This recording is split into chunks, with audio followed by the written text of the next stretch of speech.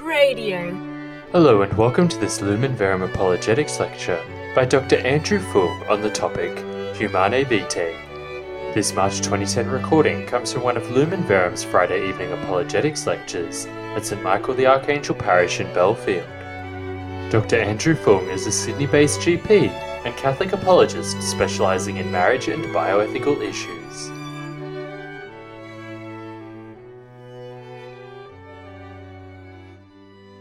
Humanae Vitae is probably the most controversial of the Church's documents in recent times.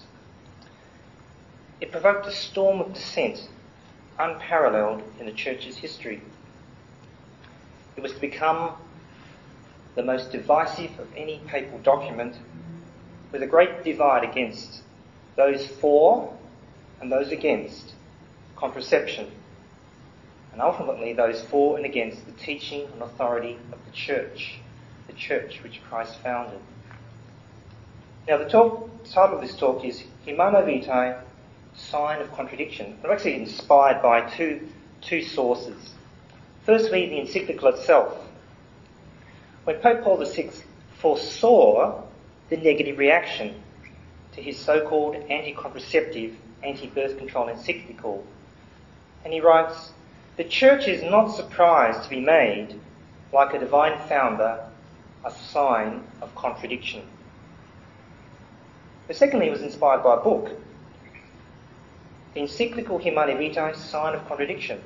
This was actually the title of a book written by the great anti-Nazi fighter, the great Catholic philosopher Dietrich von Hildebrand.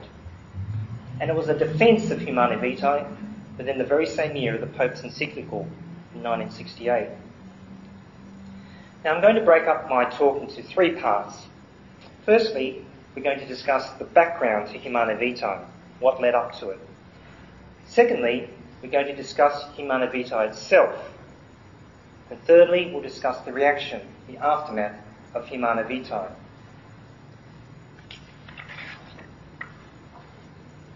With my talk on the background, this aspect of the background of Humanae Vitae, we're going to see how Catholics themselves have contributed to this sexual moral mess that we find ourselves in today.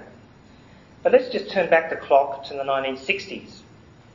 It was a time of successful rebuilding after the Second World War, the time of the baby boomers and population explosion. TV had just started and had become the all-powerful instrument of the mass media and, of course, of propaganda. It was the time of the Cold War. President Kennedy was just assassinated in 1963, just 5 years prior. It was the time of the anti-Vietnam War demonstrations, a time of rebelling against authority, a time of sexual and counter-cultural revolution in the West. Free love, sex, drugs and rock and roll culminating in the Woodstock Festival in 1969, a year after Humanae Vitae, a hedonistic hippie rock festival. I could describe it in much more lurid terms, but I won't. The oral contraceptive had just been developed and released, and now we're going to discuss how the pill came to be, which I think is very informative to the overall understanding of Humanae Vitae and what happened afterwards. Margaret Sanger. Margaret Sanger, you could say, is the mother of the sexual revolution. Some would even call her the mother of modern society today. She actually wanted to free sexual expression from traditional morality, to break its connection. And she wanted to use it for so-called spiritual illumination and self-orientated sexual fulfillment. She believed that a woman's satisfaction was more important than any marriage vow. And she writes, "The marriage bed is the most degenerating influence of the social order." She's writing this way back in the early 20th century, decades before Humanae Vitae. And she writes, "The Catholic Church's view of contraception enforced subjugation by turning women into a mere incubator." She wrote that in Women Rebel in 1914. The most merciful thing that a large family does to one of its infant members is to kill it. Women and the New Race in 1923. Let's look at her background. Margaret was born in 1884 to a lapsed Catholic father who was an atheistic socialist and freethinker, and she was born to a Catholic mother who unfortunately stopped going to Mass as soon as they got married.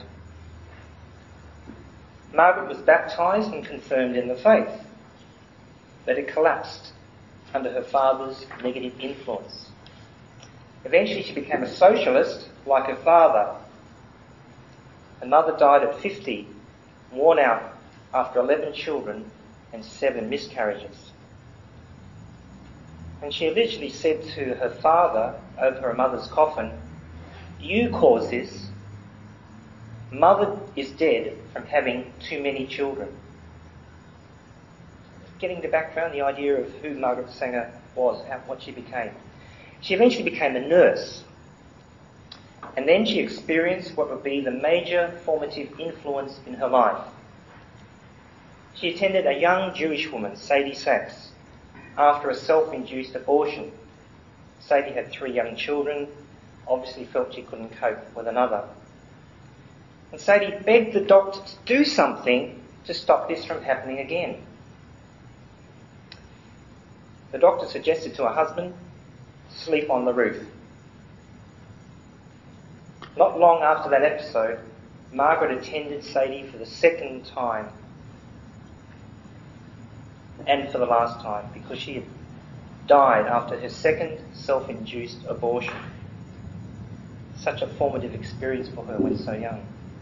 So she became convinced then of searching for the magic pill to prevent all this, the perfect contraceptive. In 1913, she actually separated from her own husband. And in 1914, she launched the Women Rebel. And it was like a declaration of war on the traditional family, on traditional morality. And it coincided with the outbreak of World War II in 1914. Isn't it very interesting? And she had a slogan in this magazine: "No gods and no masters." Very reminiscent, isn't it, of Lucifer's cry, "Non serviam, I will not serve." She coined the term birth control, but she had other agendas on her mind. The purpose of birth control was, quote, create a race of thoroughbreds, to create a race of thoroughbreds. Racial purification through rewarding sterilisation. She referred to immigrants and poor people as human beings who never should have been born, unquote. She was racist. She wanted to exterminate the Negro population. She believed in eugenics, quote, more children from the fit and less from the unfit. Can you see some of these ideas are very current today in modern society? Sanger became convinced of global overpopulation.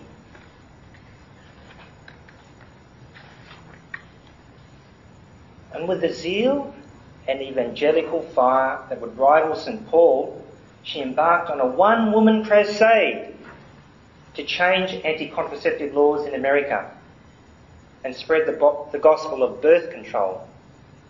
She lectured to anyone and anywhere who would hear her message of birth control, including church halls. As her son Graham put it, Mother was seldom around. She just left us with anybody handy and ran off. We don't know where. In 1921, she founded the American Birth Control League. You know what that became? International Planned Parenthood Foundation, the largest abortion provider in the world. So successful was her campaign that in 1930, at the Lambeth Conference, the Anglican Church changed its position on birth control. Excuse me. Other Christian churches followed suit. Interestingly, in 1951, an Austrian chemist, Karl Gerassi, invented a progesterone pill which could have been used as a contraceptive. But he wasn't actually interested in its use as a contraception. Finally, decades later, in the 70s, she met a scientist, George Pincus, and he agreed to help find the hormonal contraceptive that Margaret had been longing for.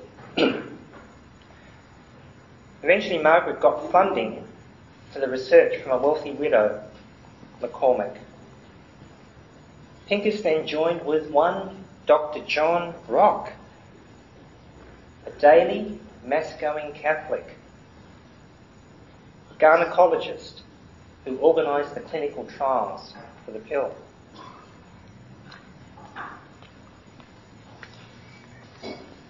And in the course of those trials, many of them, the women experimented on with poor Puerto Rico women, 2 of them actually died as a result. Now, Rock was an interesting character. He always believed the advice of his hometown priest. Rock, John, he said, always stick to your conscience. Never let anyone else keep it for you. And I mean anyone else. Conscience would become the catch cry of those who rejected Humanae Vitae years later. Haven't we heard that word, conscience? In 1931, Rock signed a petition to change anti-contraceptive laws in Massachusetts. In 1936, he was the first doctor to open a clinic to teach the rhythm method to Catholic women, to all women, after the Vatican approved it. But Rock believed in birth control because he had seen so many women suffer from poor health after multiple pregnancies, so there were genuine motives in his heart. He believed birth control could prevent poverty. But he too also came to believe in global overpopulation and the need for world population control. In 1959, the pill was finally released by the Federal Drug Administration for menstrual problems. So they developed the pill and it was finally released for menstrual problems because you weren't allowed to use it for contraception at those times. But that became the excuse for contraception. Rock and Pincus had at last found Sanger's magic pill. It's interesting that actually Rock believed the pill should only be for married women, but eventually that was swept away by Sanger's sexual revolution. Pincus and Rock made the pill mimic the 28-day cycle, the normal period cycle of a woman, to make a woman feel comfortable, to feel it was natural. But that was merely a formulation of the pill itself. A woman didn't even actually have to have any periods. She could just take the pill on and on and on and on and on without any period at all. But this was just to sell it to women, to make them feel that they weren't doing something unnatural, which of course they were. He himself believed it was a natural contraceptive because it mimicked the body's own progesterone, the chemical which blocks ovulation. He argued that it merely extended the so-called safe period, which of course was acceptable to Catholics, which the Pope had allowed. The safe period to use was okay for Catholic women to practice birth regulations. But unfortunately, the pill actually stopped ovulation altogether. It didn't merely extend the safe period, it stopped the whole of the cycle and just created what we call an artificial cycle. What happened next?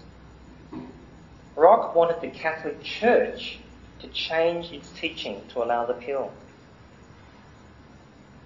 At age 70, he then launched a one-man campaign to gain Vatican approval.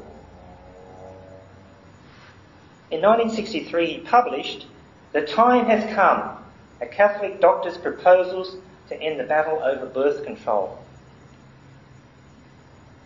Eventually, the Vatican took notice, and Paul VI expanded John XXIII's commission to examine the issue. Now, if you know anything about the history of the encyclical, you'll know that this commission was actually divided into two camps. There was a majority report, if you like, and a minority report. News of the majority's report was leaked to the media, and the majority wanted change. John Rock, daily Masculine Catholic, was elated. This is it. However, Pope Paul VI continually put forward the Church's constant teaching.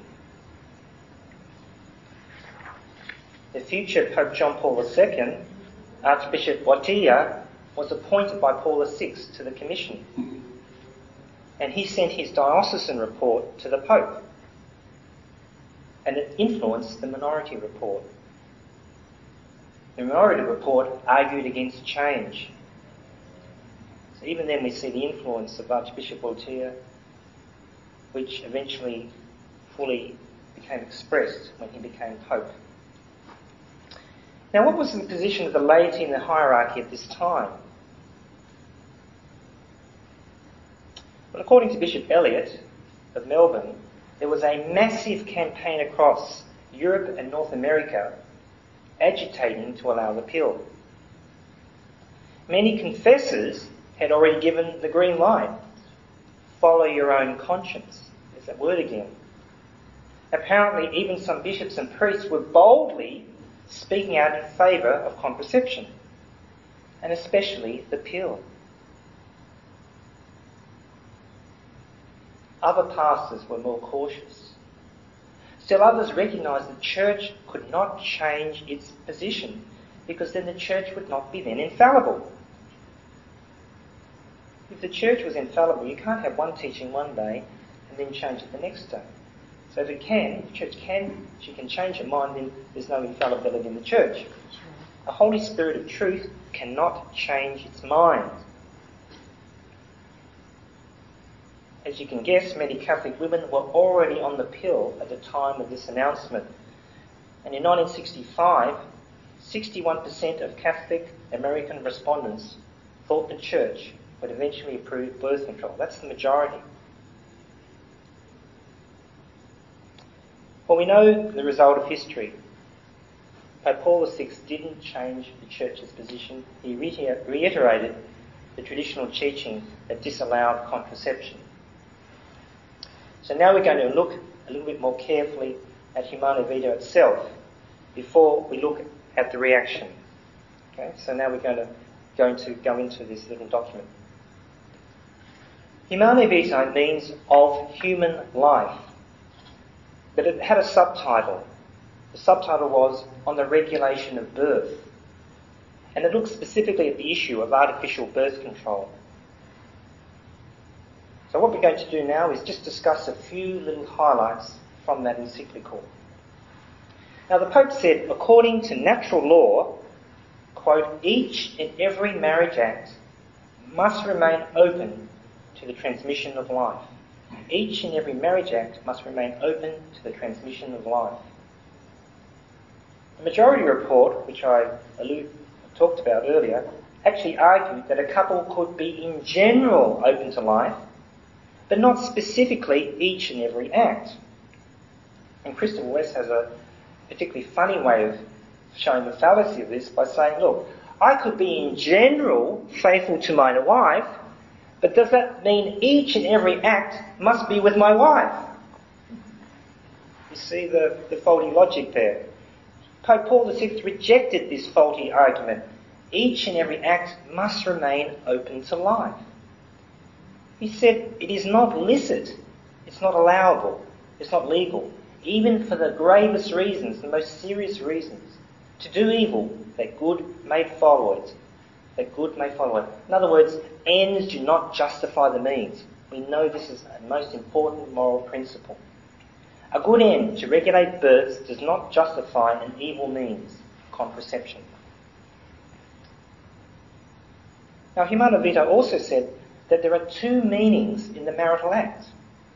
They are the unitive, coming together, the joining, and the procreative. And they are inseparable. inseparably connected, willed by God, and man is unable to break on his own initiative. And we might ask ourselves, how in fact the unitive and procreative meanings are inseparably united? Well, I've thought about this a lot, and I've come up with this. This is not strictly within Pope Paul's encyclical, but he did ask scientists, theologians, priests and bishops to do further, to deepen our understanding of this teaching and to spread it and to make it more accessible to others.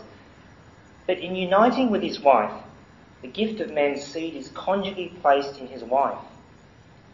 The man's seed begins, as it were, to seek an egg for fertilisation. A man's seed, by nature, is biologically, potentially creative. Biologically, potentially creative. That's the nature of the thing. No matter what the intentions of the couple, that's what the seed is there, in a sense, looking for. It's looking for an egg to be fertilised, to create new life. Therefore, in uniting with his wife, the act is potentially procreative. It's always potentially procreative. Thus, the unitive and procreative meanings of the marital act are inseparably united. It's not just joining of bodies. There's something actually real happening there. This seed is procreative. It's looking for the egg, as it were. So just as it is illogical to poison a fertile field sown with seeds for crops, so it's also illogical to prevent human life after an act of marital union. Isn't it? I mean, no farmer would just dig up his seed once he's sown it. It's ridiculous. Why go through all the effort? And the same with the marital union. And so Pope Paul expressly excluded direct sterilisation, whether perpetual or temporary, whether of the man or of the woman, and every act to render procreation impossible. And so here, the pill, IUDs, diaphragms, condoms, morning after pill, and all other contraceptives were declared immoral. However, Pope Paul did say that serious reasons could justify spacing out births. And these reasons could be physical, psychological, or external conditions. And we haven't got time to elaborate our thoughts on that. But only by using the infertile times. Because as we know, a woman actually only is able to fall pregnant roughly about a week in the month, a week out of the 4 weeks. Or putting it another way, she's unable to fall pregnant roughly 3 weeks out of 4. Now some people might say, well, what's the difference between one couple abstaining and another couple using the pill to avoid conception? What's the difference between abstaining during the fertile time and taking a pill to prevent it altogether? Well, in the first case, which is abstaining, there is a legitimate use of a natural disposition. It's something God has created. And it's okay to abstain. We are all, believe it or not, abstaining right now. Isn't it true? So, when a couple abstain, they're just merely extending the time of that period. So there's nothing wrong with that. There's nothing immoral or harmful about that. It's just doing something which is natural, just refraining from the act. But in the second case of using the pill, the couple impedes the development of natural processes. It actively sterilises the inherently procreative act. It's something going right against what is procreative, sterilising it to prevent procreation. It's interfering with the act. But the first case, there's no interference in the act at all, because there is no act being done. The goal is the same, but the means are very different. There's a big difference for waiting for someone to die. Like my father died of cancer many years ago in 1979. But there'll be a big difference for him to die of this cancer and for me to go in and shoot him. Right? I'm actively bringing about his death by shooting him. But he died of natural causes. That's just allowing the natural process to take place versus actively intervening to bring about what you want. Yeah, sure, the result is the same, but it's a very different act. One is death by natural causes, the other is murder. Very, very different meanings.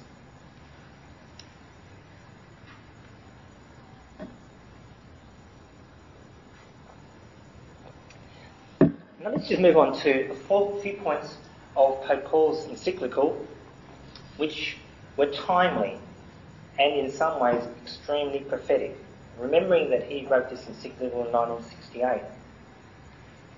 Pope Paul VI said that the sense of true mutual love in its fullness is preserved by safeguarding the unitive and procreative meanings of the marital act. In other words, by keeping these two meanings, the unitive and procreative together, it safeguards true mutual love in its fullness. What's happened today? Those who practice contraception have a divorce rate of more than 30% today. In fact, I think the latest statistics from Australia, there was 116,000 marriages last year and 47,000 divorces. That's 40%.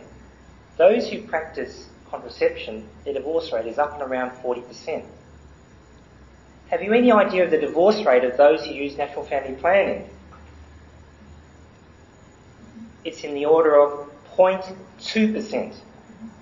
That means 2 per 1,000 couples. 2 per 1,000 versus 4 out of 10. So here Pope Paul is saying true mutual love in all its fullness is preserved by safeguarding the unitive and procreative. Well, look what we do when we break the unitive and procreative. Mutual love just is gone, you know.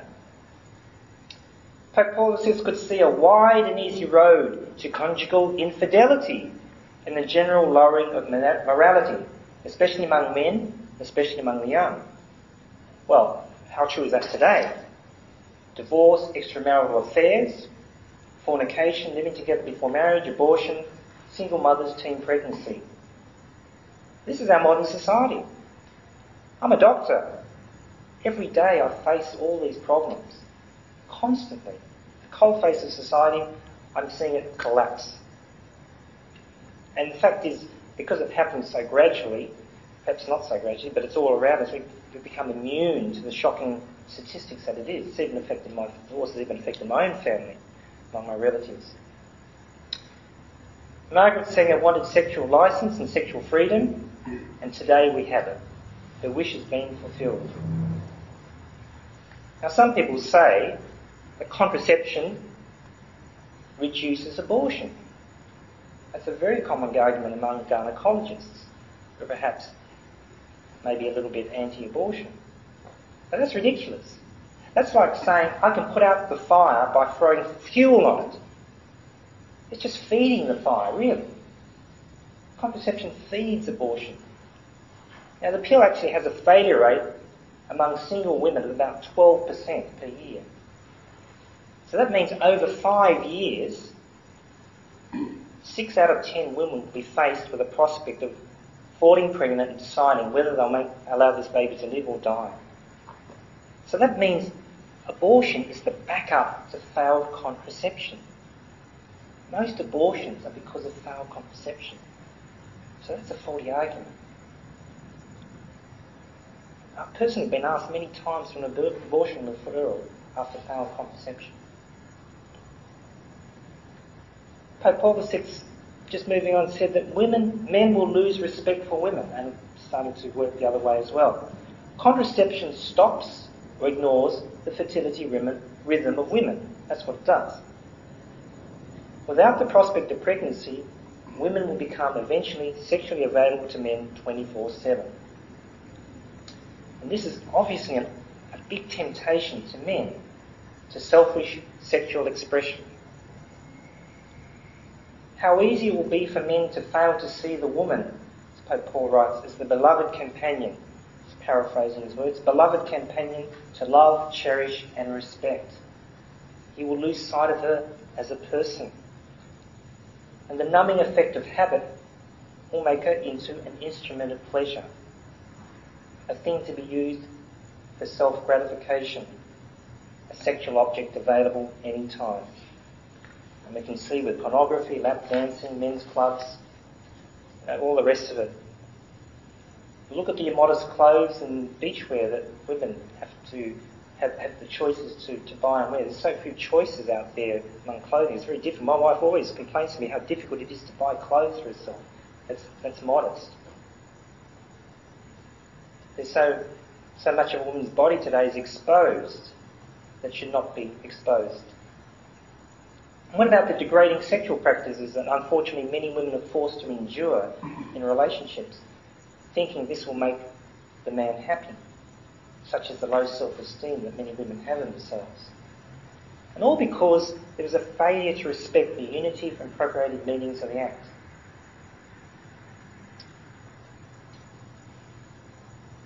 Cardinal Wojtyla, when he was cardinal, wrote Love and Responsibility. And he said that using someone is actually the very opposite of love. We can use things, but we must love persons, not use them. He called this the personalistic norm.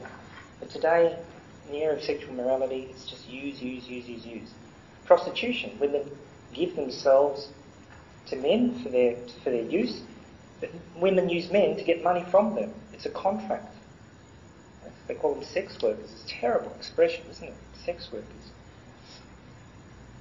Men will lose respect for women, and the media is full of this tragedy today with adultery, fornication, de facto relationships, and divorce. I think there's another phenomenon. Now, men disrespect women. Now women start to disrespect men. There's this phenomenon called the cougar. Have you heard of that? The cougar phenomenon. It's the older woman going after the younger man. See, now the table's beginning to turn a little bit. This is part of this breakdown of society. The abuse of power. In the hands of public authorities, Pope Paul VI said contraception would become a dangerous weapon.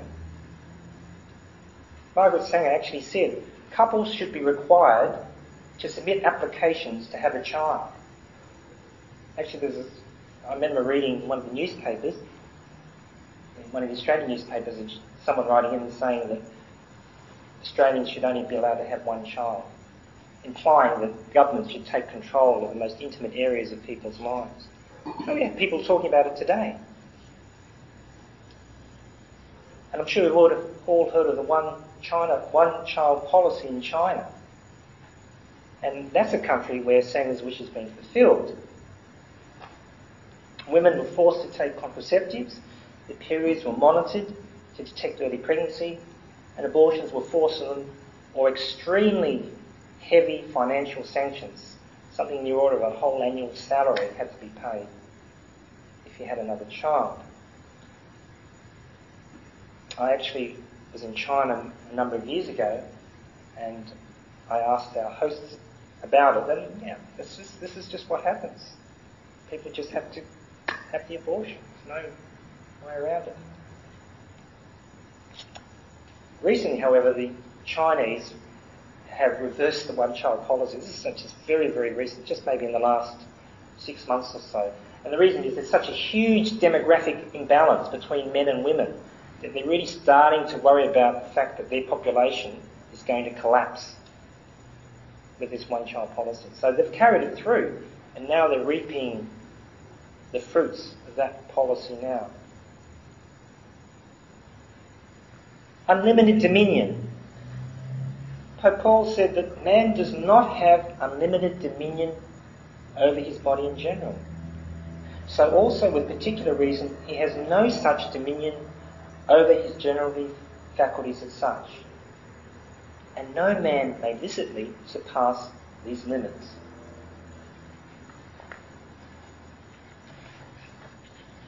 It's interesting that Margaret Sanger said that each woman is the absolute mistress of her own body. It's my body, I'll do what I like with it. Doesn't that sound familiar? This is this unlimited personal autonomy. Remember that guy, that parliamentarian, O'Grady, was it? Remember we were talking about euthanasia about 5 or 10 years ago when it was put before the Parliament, and there was this big campaign, Euthanasia No, and it succeeded. But he was speaking for it, and he said this is an issue of autonomy, personal rights. It's my body, I'll do what I like with it. Women is the absolute mistress of her own body. See how ideas are filtering down even today. 90, 80 years later, 70 years later. It's my body, I'll do what I like with it. I can make babies without making love. Test tube babies. I can bear other couples' babies. Surrogacy. I can abort my baby. I can decide life and death for my baby. I can decide life and death for others. Euthanasia. I can decide life and death for myself. Suicide. And so today the handicapped children, the sick and the elderly and grandparents and so are all in a very precarious position in the hands of those who care for them. And there was recently that case in Victoria of a daughter who killed her mother, and she just got a slap on the hand and was released by the court, by the judge. See, slippery slope. It's all happening, folks. Okay, let's be a bit more positive and move on quickly. The positive fruits of Humanae Vitae. Humanae Vitae talked about mastery of self, self-control through periodic abstinence, and it's possible through sacramental graces. But of course it demands effort. This is the cross in marriage, or one of the crosses in marriage. But it has positive fruits. Humanae Vitae said that the honest practice of birth regulation demands that the husband and wife tend towards securing perfect self-mastery, self-control through periodic abstinence. But it demands continual effort with sacramental graces. It leads to the development of personalities through spiritual enrichment, gives peace and serenity to families, favours solutions to other problems, and also attention to one's spouse. It helps drive out selfishness, the enemy of true love, says Pope Paul. Okay, so we've talked about the lead-up to Humanae Vitae. We've talked about some of the aspects of Humanae Vitae itself, document.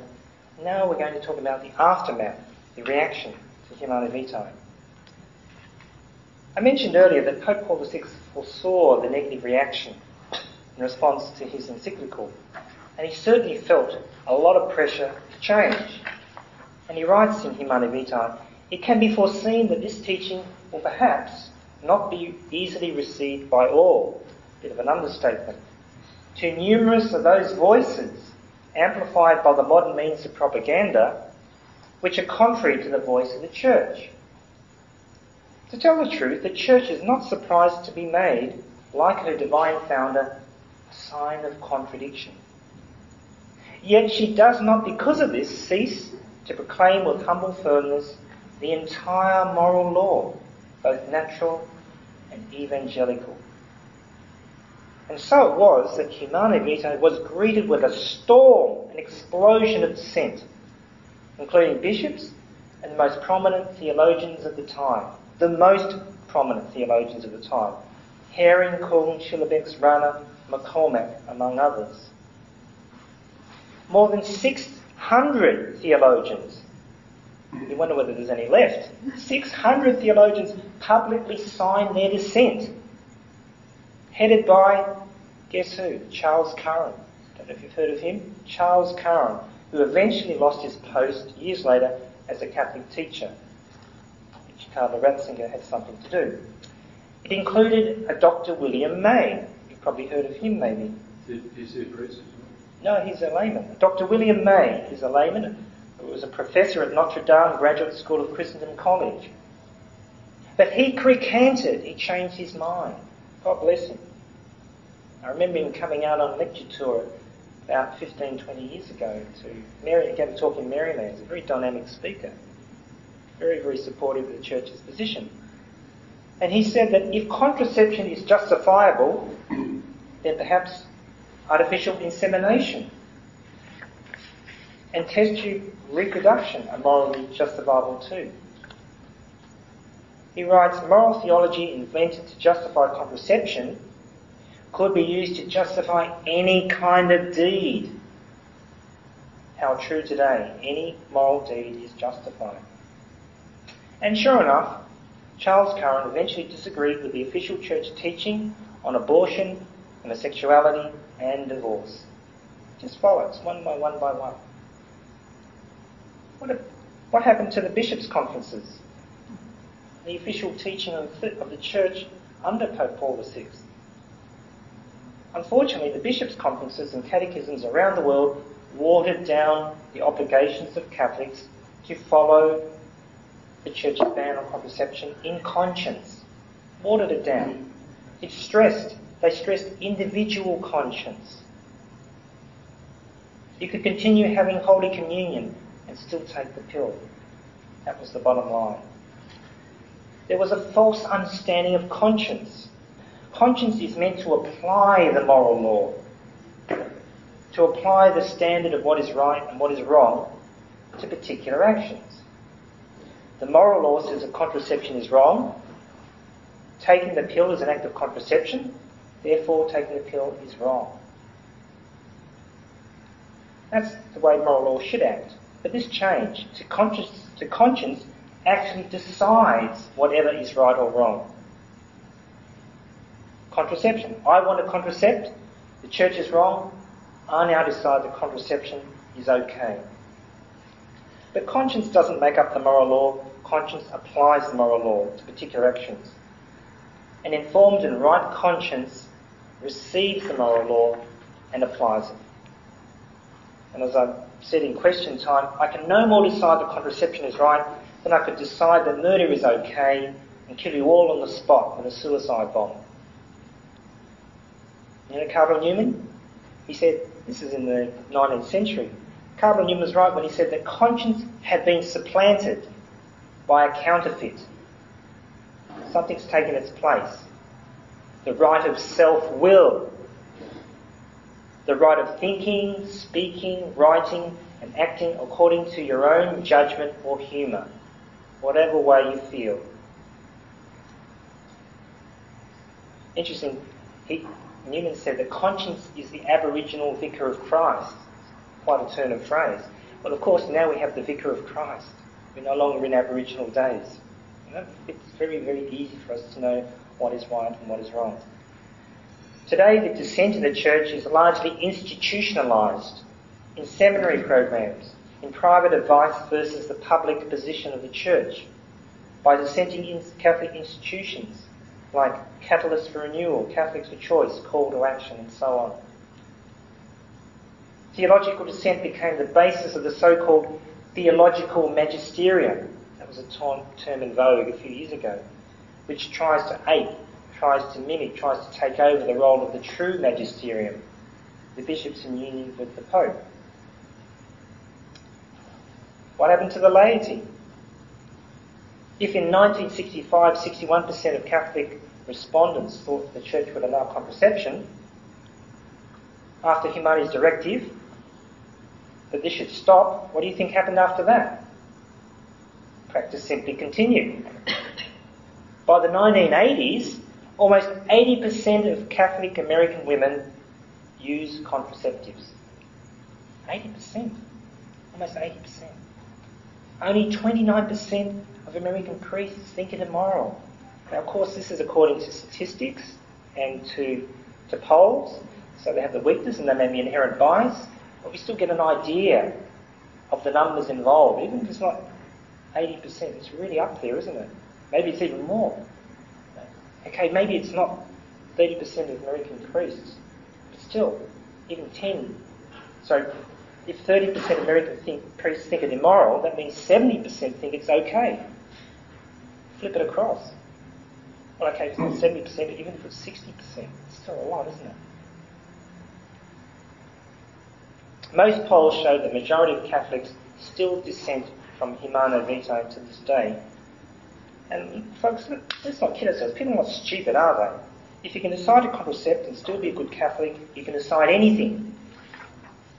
Now, the so-called Catholic politicians who vote for abortion, saying, I'm privately against this, but, I'll vote pro-abortion, they still take Holy Communion. What about mass attendance on Sunday?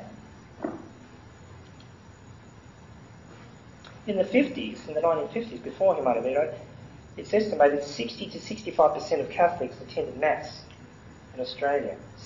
About 2/3, almost up to 2/3. Okay, I've got a nod of the head there, so it's about right. In 1996, it was 28%, getting down to a quarter. In 2001, 9 years ago, it was 13.3% weekly mass attendance, just over 1/8. So we've got 2/3 in the 50s, 1996, it's about a quarter. 2001, it's 1/8. 2010, what can it be? Less than 10%? So it's just, the logic just follows, isn't it? Rock's hometown priest told Dr. John Rock to follow his conscience.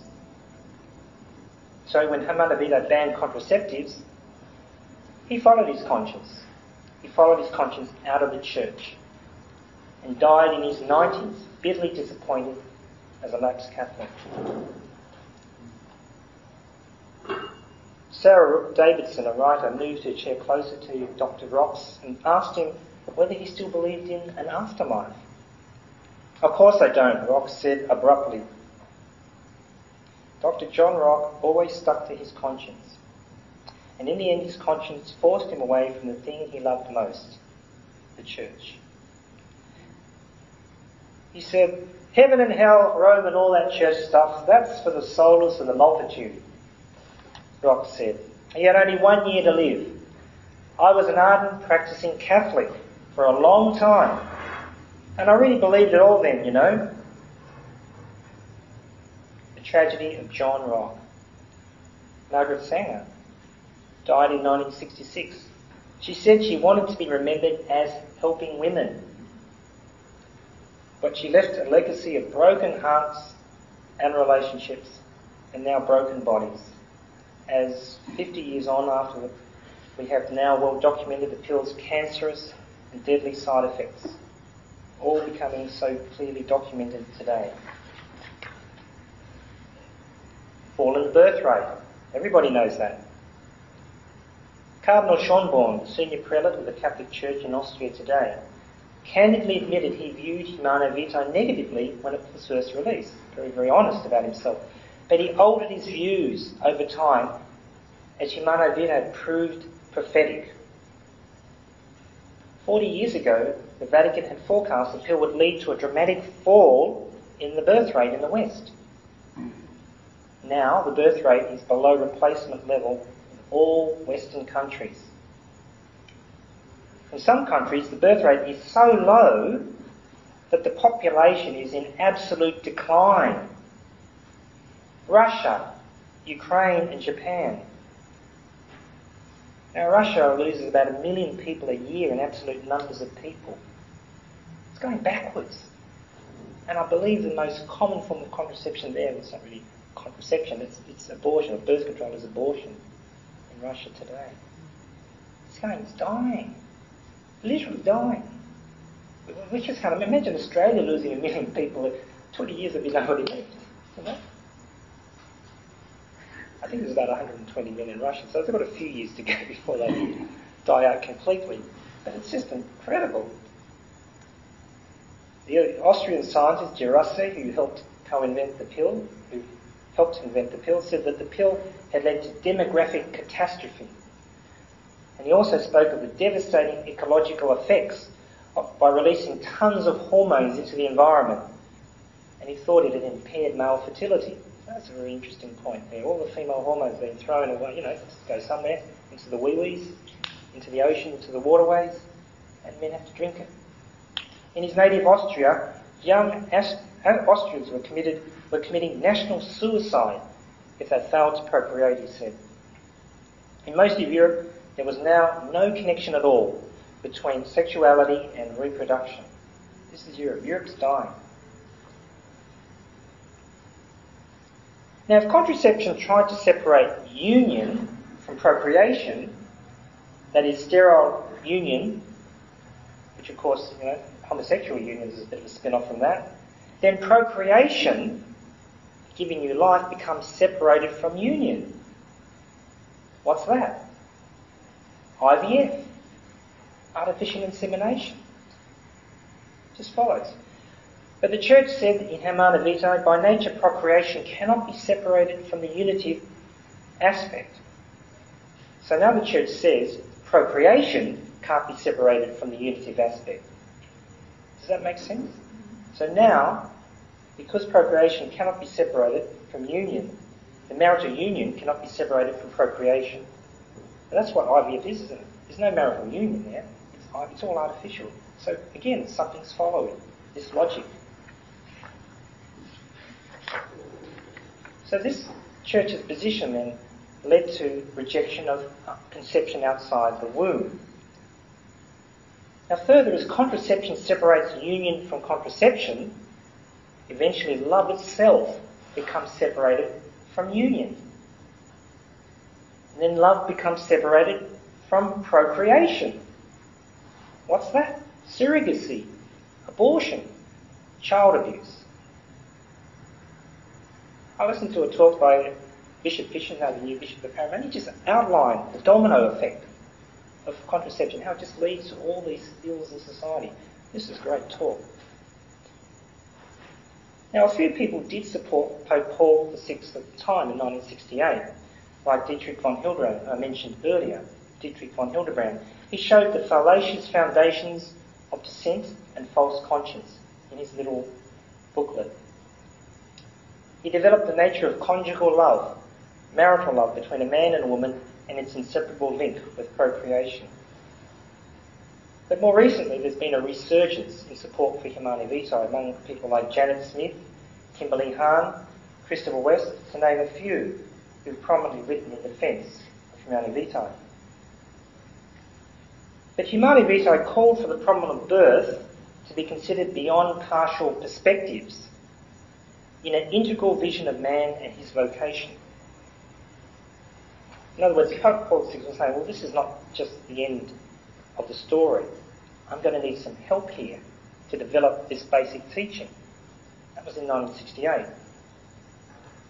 No less than Karol Wojtyla has provided this integral vision of man and his vocation. Beginning with love and responsibility as Archbishop, and ending with his so-called theology of the body addresses in the early years of his pontificate as Pope John Paul II.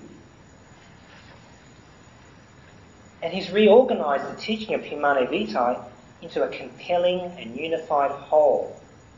In fact, he called his theology of the body an ample commentary on Humanae Vitae. That was his aim, an ample commentary on Humanae Vitae. He knew this was what was needed in the church to develop this teaching, and he did it. He developed a deeper understanding of why the church teaches that artificial contraception is wrong, beyond just simply breaking the natural law. And he put morality on a personal basis. That's what people just say, oh, this is just some abstract law that the church has thought up, making it difficult for people to live their married lives. What Pope John Paul II did, he developed the personal basis of this morality to answer the critics who say unfairly that Humanae Vitae was just biological legalism. You're forgetting the person.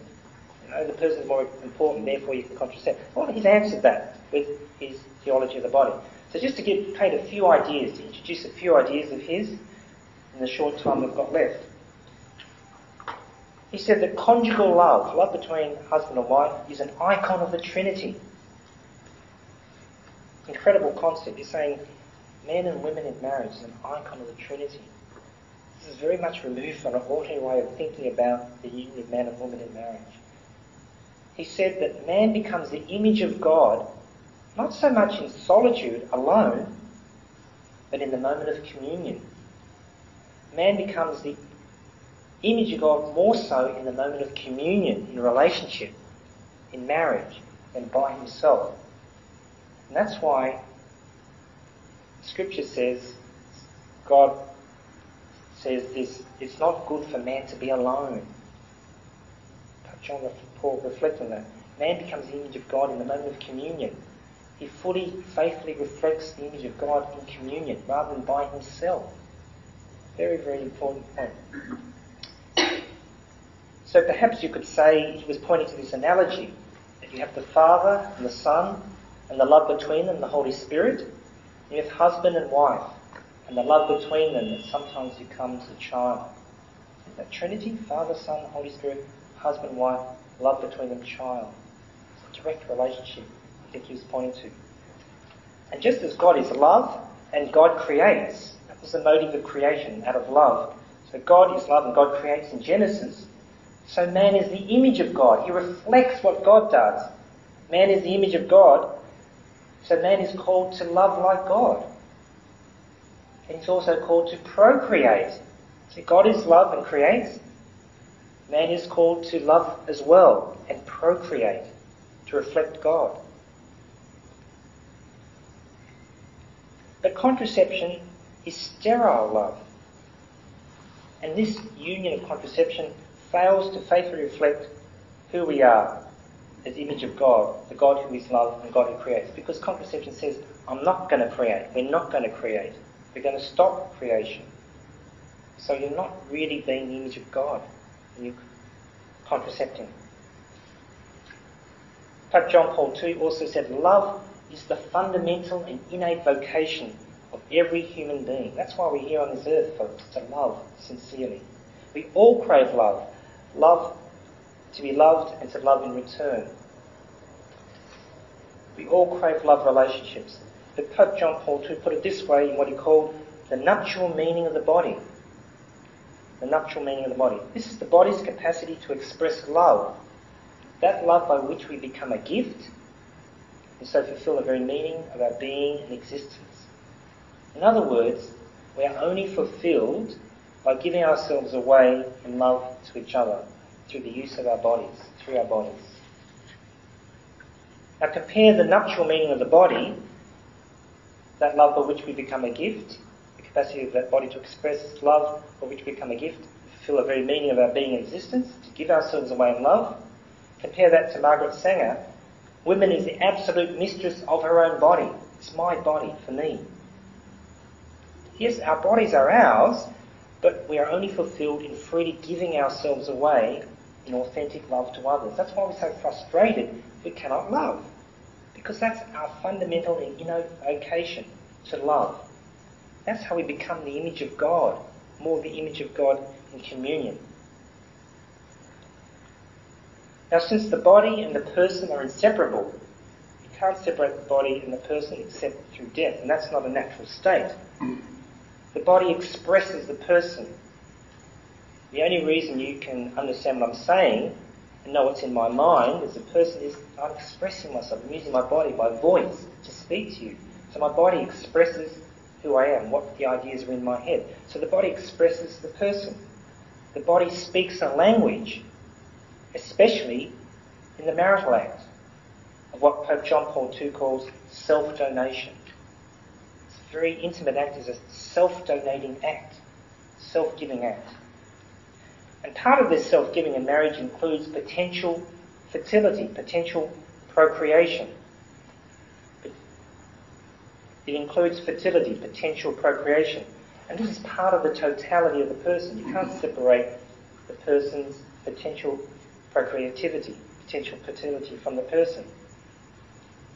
The contraception is a false sign of total self-giving.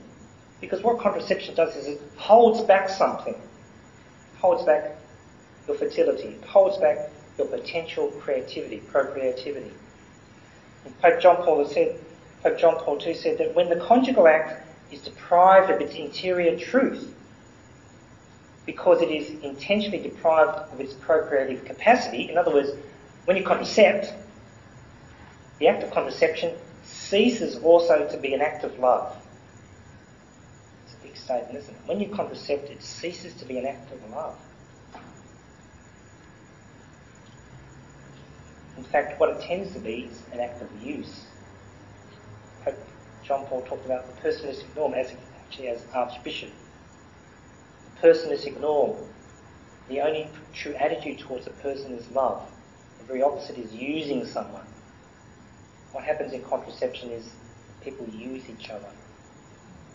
Contraception is haunted by a love for my sake rather than a love for your sake, by selfish self-gratification. And love will die unless purified by agape love, by total self-giving. Hence, when love dies, there's divorce. The divorce rate, 40%. Now, Humanae Vitae said that the honest practice of birth regulation demands that husband and wife tend towards securing perfect self-mastery. Pope John Paul II said, man is precisely a person. Man is precisely a person because he is master of himself and has self-control. What a statement. So the more I am in control of myself, master of myself, the more I am fully a person. I am living up to the potential, the full potential of myself as a person. Indeed, Pope John Paul II says, insofar as he is master of himself, he can give himself to the other. So when you are in control of yourself, when you have self-mastery, it's not for your own sake, for your own use, it's so that you can give yourself to others in love. An example of this ideal of love is celibacy. You might think, well, what's that got to do with celibacy, contraception? Well, a celibate contains him or herself, has meant to have sexual self-mastery. So there's no genital sexual expression. But that's not for his or her own sake. That's for the sake of giving himself or herself to others in another way. You see, a priest can't be having, relationships with many, obviously. But in order to give himself to many people and women and men and women, he has to be contained within himself with sexual expression. It has to be held within himself. Only so that he can give himself in other ways as a priest to his people. And you can think of other analogies with nuns. There's certain ways that nuns can give herself to a multitude of people through self-continence, through containing the sexual expression of love. Another expression of love, which is continence, not strictly so called, but is a soldier going out to fight for a country and dying for the country. To have that self-mastery, to say, I'm willing to die for my country, it's giving yourself for others, isn't it? So the genital expression of self-giving is not the only way we give ourselves away in love to others. And of course, Jesus Christ, who was celibate, is the example of the one who gives himself totally for all mankind to redeem us. So man is precisely a person because he is master of himself, so he can give himself to others. So this is where it hits the point. So especially in marriage, there must be self-continence, because if you cannot say no, your yes means nothing. You can't say no to genital sexual expression in marriage. What does your yes mean? Is it really love at all? Or is it lust? You cannot give yourself unless you can control yourself. That's the basic message. Now, Pope John Paul II meditated deeply on the great analogy of St. Paul. Husbands, love your wives as Christ loved the church. Ephesians chapter 5. In fact, he says, marriage corresponds to the vocation of Christians only when it reflects the love which Christ the bridegroom gives to the church's bride, and which the church attempts to return to Christ. How about that? Marriage only corresponds to the vocation of Christians when it reflects the love of Christ for his church. That's when you're living the vocation of marriage, when you're trying to imitate the love of Christ for the church. Christ laying down his life for the church. That's pretty tough love. Christ's redeeming love gives divine life to his bride, doesn't he? On the cross, he's giving us divine life through the sacraments. He makes her fruitful, especially in the Eucharist, which Pope John Paul II called the Eucharist. He called the Eucharist the sacrament of the bridegroom and the bride. That's where the bride, the church, joins with the bridegroom, the Eucharist. So the church's redeeming love gives divine life to his bride. The contraceptive union refuses to give life. That's the whole point, isn't it? To not procreate, to stop life. Therefore, contraception cannot be a sign of Christ's life-giving love for the church. It's not a sign of husbands love your wives as Christ loved the church. It all falls flat. And so in a sense, contraception is a blasphemy against the model of Christ and the church, for which husbands and wives must strive afterwards. Of course, the model is perfect. the ones who try to imitate are imperfect. However, we have to try. Okay, we're coming now to our conclusion. So you've been very, very good listening to the very long talk. Pope Paul VI described 4 characteristics of conjugal or marital love. 4. Free, total, faithful, fruitful. That's what true love is all about. Free, faithful, total, fruitful. Free, total, faithful, fruitful. Contraception is not free because a couple cannot abstain, cannot control themselves. So you knock out that one. Contraception is not total because you're withholding fertility. Knock out number 2.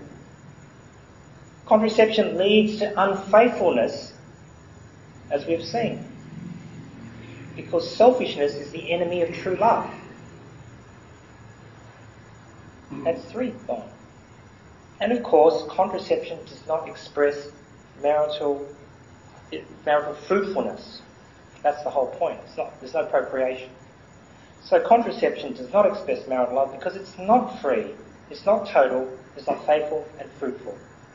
It's not really love, true love at all. Now, I am not saying that every single couple is in this position, because some people are genuinely do not understand the issues at stake, and they still feel that they're expressing love. Well, yes, it's a sort of love, but it's not the true conjugal, marital, the total self-giving love.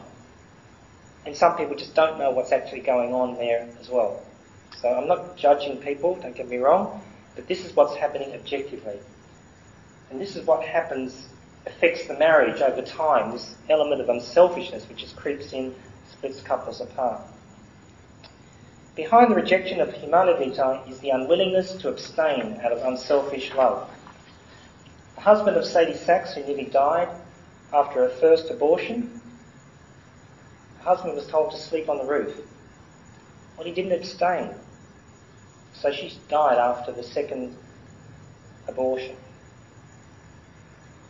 My wife's grandmother had 11 children, and after having this child, the grandfather had an accident. He hurt his leg, he damaged his leg, and so he could no longer support his family. So grandmother told grandfather, that's it. And they had no more children. The discipline of self-control, of periodic abstinence, is the mastery of love, sacrificial love, the mastery in love. This is what John Paul II says in Veritatis Splendor. But what are the concrete possibilities of man? And of which man are we speaking? Of man dominated by lust, or of man redeemed by Christ? This is what at stake, the reality of Christ's redemption. Christ has redeemed us. This means that he has given us the possibility of realising the entire truth of our being. He has set our freedom free from the domination of concupiscence. And if redeemed man still sins, this is not due to an imperfection of Christ's redemptive act, but to man's will not to avail himself of the grace which flows from that act. In other words, Jesus Christ has died on the cross and saved us, and has given us all the graces we need to practice true love, to overcome lust and concupiscence, concupiscence in our lives. So if we still go on sinning, despite the fact that Christ has died on the cross, it's not because Christ's death couldn't do it for us, it's that we don't get the grace from it. We don't avail ourselves. We don't take ourselves to the sources of grace to receive them, confession, communion, prayer and so on, graces of marriage. We don't use the graces that are there to be able to become free, to overcome our lusts. In conclusion then, to the man redeemed by Christ, who knows that love is not lust, Humanae Vitae offers a challenge, freedom, liberation from lust, mastery of oneself in the pursuit of unselfish love. But to the man dominated by lust and to the world with its personal autonomy, It's my body and I'll do what I like with it. The world sunk in Satan's sexual revolution that thinks lust is love, that treats human beings as things to be used, not persons to be loved. Humanae Vitae and the Church Christ founded, stands more than ever as a sign of contradiction. Ladies and gentlemen.